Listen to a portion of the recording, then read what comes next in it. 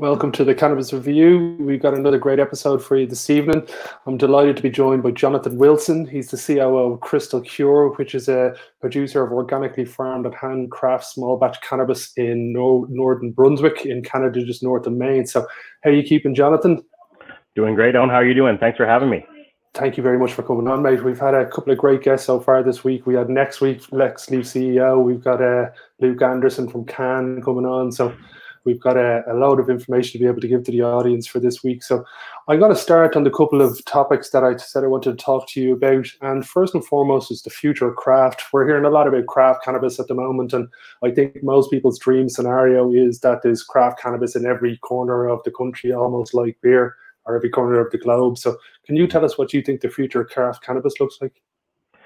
Yeah, totally. And I agree. I mean, the future is craft, and it's a big statement, because if you think about it, and I've had some good discussions on LinkedIn about this too, is that right now there was a stat that I think the British Columbia Craft Co-op just put out, saying that only 1% of the total grow area that Health Canada has approved across the country, this huge country that we have in Canada, is reserved for small kind of craft and micro farms. So when we say that the future is craft, it's more about what it's capable of changing the industry. It's not really more of a market share. I don't think that craft is going to take over every single large producer, but I do think it's going to be the segment of the market that really drives forward change and shows what this plant is capable of. And there's more categories that are going to be affected more directly by craft. So like flower, pre-rolls, et cetera, that type of thing. That's where we play. We play in premium flower, and that craft method of how we do things compared to others, especially talking about our soil, which we'll talk about in a bit, is really allows us to offer that unique value proposition and shows that quality is key. And now some other categories might not be that case. Maybe people aren't necessarily looking for craft beverages or craft edibles. I don't know. I think they are. I think they're looking for that handmade. Doesn't mean it has to be made in a bathtub gin. It can be very professionally made. It can be exactly what you see from larger companies, but it has that kind of handmade craft touch, and that really resonates, especially being that whole local movement too. But for us, it's that focus on quality that craft gives, because we take such care and such intention at every single step along the way. And that is something that is really resonating with customers throughout the world. They love that whole fact that they know what goes into making it and how it's made. And it's the expertise of the experts that are doing it. So that I think everything you see, whether it's other consumer packaged goods or if it's cannabis itself, customers want higher quality. They want to know how it's made, and they want to know why person A has a different craft than person B and what it means to them. So when you combine that all and the excitement of the cannabis industry, that's why I say that the future is with craft, because I've seen what the craft producers of Canada are producing, especially as far as the quality of flower. It is absolutely amazing. And when I see that, and people, showing their videos of opening up, whether it's bags of Crystal Cure's products or someone else from a different part of the country, it's that wow factor that craft is showing that they care about the quality, they care about what the bud looks like, how it smells, you name it. And it's those great craft techniques that have allowed us to produce that type of product. So that's why it's the future. Yeah, I think most people are trying to think that there's either going to be a competition that it has to be craft or it has to be the low cost, large scale. I think whether it's chocolate or whether it's beer or whether it's any other industry, there is the room for both industries. And I think what's happening in the marketplace, we can all see consumers are willing to pay that extra bit of money for a high grade product where they can trace, as you said, from soil to soul, which is pretty much moves us on to the next topic, which kind of works perfectly. Can you tell us about your process with your soil? I know a fair bit about some of the organic farmers that are over here that have spent hundreds of thousands building their own soil just to get a perfect lettuce. So can you explain to the audience how exactly you go about the process? Yeah, definitely. So it's part of our tagline. You can see it on my shirt right now, from soil to soul. And the whole notion of it is that we say that the industry goes from seed to sale. Most of the industry, it's that traceability factor, but we think that it's left out two of the most important parts. One being the soil where it's farmed in, which is the incredibly important part of farming cannabis or any crop to begin with. But then that soul, the whole person part too. So the soil for us, we have a soil that's called we have a French kind of accent here, so we call it Adonis, but it's Adonis, which is refers to the Greek god.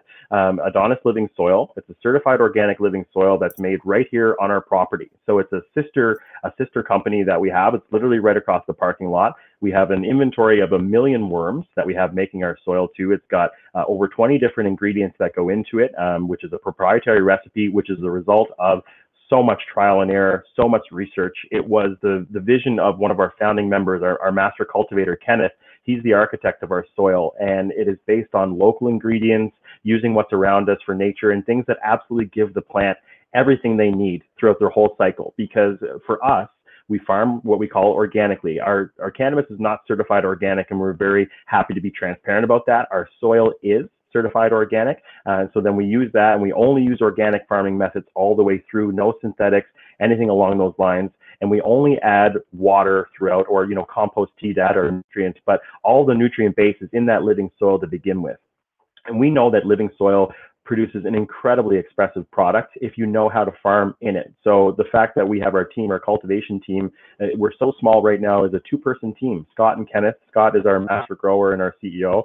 Kenneth is our cultivator and our soil architect. Between the two of them, they know that this soil is an absolutely perfect medium to produce incredibly expressive cannabis, very unique, and allows the plant, the genetics that they select, to really show their full genetic potential. And the fact that we don't have to go and add other things to make sure that the plant will reach its full maturity and full potential is because we have all those nutrients built into this beautiful soil that our team makes right here across the parking lot, brings it over to our facility, we receive it, and then we start doing our pot ups and our transplants. When we don't have to add that extra stuff, there's nothing I say that kind of gets in the way of the expression of the plant. And of course, you still have to flush your plants. You have to make sure that it's got enough nutrients to get through. But at the end, when you haven't added anything synthetic into your plant the whole way, other than water and your natural nutrient base, the plant is going to reward you by showing that, okay, let's be really expressive. Let's give you those bright aromas in your wedding cake that you're expecting, or give you that great bud structure that you're expecting in your Tiger Balm or the menthol. So for us, it's all about the soil and continues the whole way through. It just means that we have to be uber careful with our sanitation practices, because this soil is living. It is literally the thing that gives us strength can also cripple us in a heartbeat, because the other part is we do not irradiate and we do not remediate our product in any way with washing with hydrogen peroxide or anything like that. So if we go through and we're not incredibly clean, those same microbes that give us all the life in our soil can ruin an entire crop in a heartbeat. So we need to pair both of them to make sure that yes, we're unlocking the full potential of the soil, but at the same time we're keeping it spick and span from a medical grade, kind of pharmaceutical grade facility. Okay, excellent. And is it the same soil for every single specimen of plant that you put in, or is there little twists for each individual strain? Or yeah, there's little twists. So and that's a matter of us just always wanting to get better, continuous improvement, challenging conventional wisdom, where we can't just assume that if we have what we say wedding cake, a back cross of wedding cake is one of our offerings on the market right now in our local market, but we have a couple more coming, like such as Tiger Balm, which is a different genetic background. So we'll tweak the mixture for that. Now, we do also have a mixture that we have on the market as well, because we sell this soil, which I know we're going to talk a little bit about home growing too, but we sell this soil on the retail market for home growers, and that is a standard mix that we have now, but we're looking at developing other mixes as well. So right now it's an indoor-outdoor mix, but we want to see it when maybe there's a mother's mix, and maybe there is a cloning mix, and et cetera, et cetera. But for us, we start with the same kind of base, and then we'll tweak it according to what cultivar that we're farming at that time, because we know they have different nutrient dependencies and things they like a little bit more. So we'll slightly tweak it, but for the most part, it's the same recipe with a little bit more up and down on a particular, maybe it's a little bit more magnesium this time, maybe it's not, but the team really builds that for whatever crop we have coming into our grow room. Perfect. This leads us on to our last topic, which I'm sure a lot of people are going to love a bit of this. So you were talking about you've got your own soil that home growers can buy. I think a lot of people are looking to have that homegrown law implemented across Europe, where you can grow, let's say, 3 to 6 plants, whatever it may be. So if somebody's setting up their own homegrown when it's legal, obviously, what would you suggest that people do, the process that people go about? Is there a couple of places that they can learn great information from, or a couple of companies like Gorilla Grow Tents is something we've heard about over here? So what would your advice be to the patients who are looking to grow some plant when it becomes legal over here? Well, for me, I highly suggest it. So we have in Canada where you're allowed to grow 4 plants at home too, which is amazing. And I really go to my place to go to talk to the experts is our local shops that we have here, the grow shops, the hydroponic shops. They are the experts as far as everything. When you talk about if it's grow tents, if it's your lights, if it's your soil, if it's your pots, if it's your nutrients, you name it.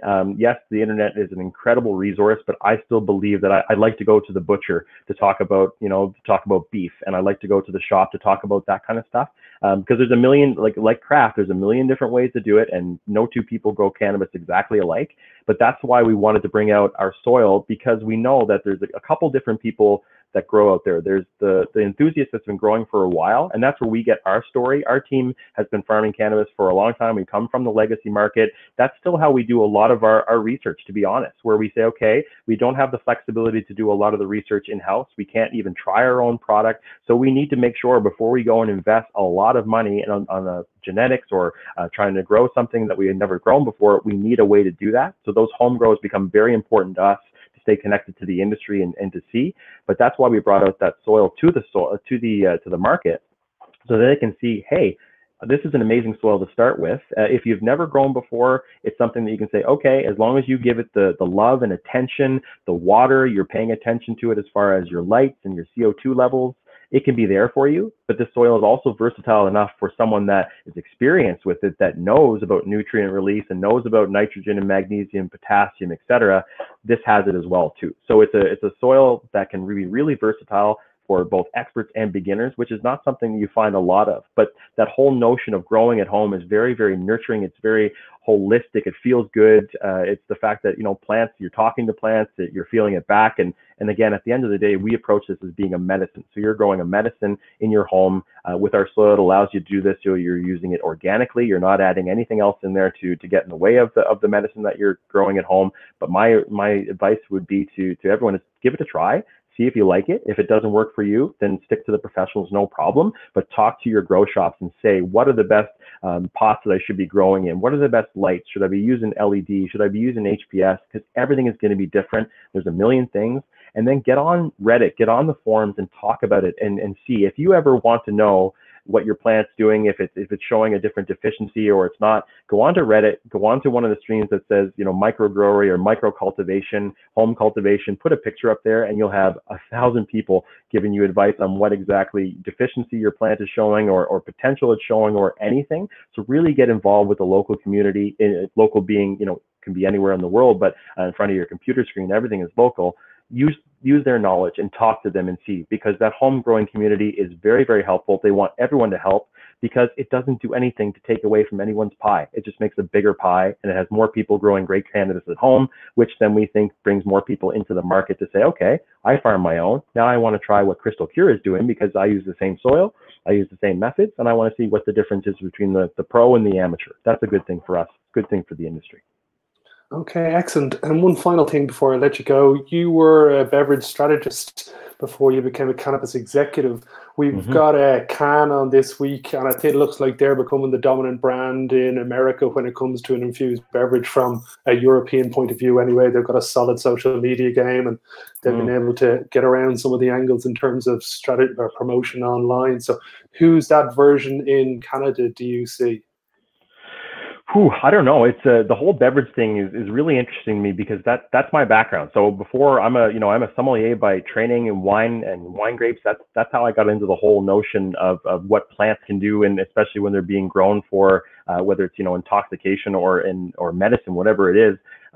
That's why I really got into this. So for me, the beverage market is a ton of potential. It's a big potential as far as taking people that before used to look at beverage alcohol, and are starting to choose more in that. I honestly think that's where a lot of the big producers can really, really come to the table with showing that they have the experience from beverage alcohol in the supply chain to make sure they get a great product out to market with innovative flavors and all the things that are important in the beverage alcohol market.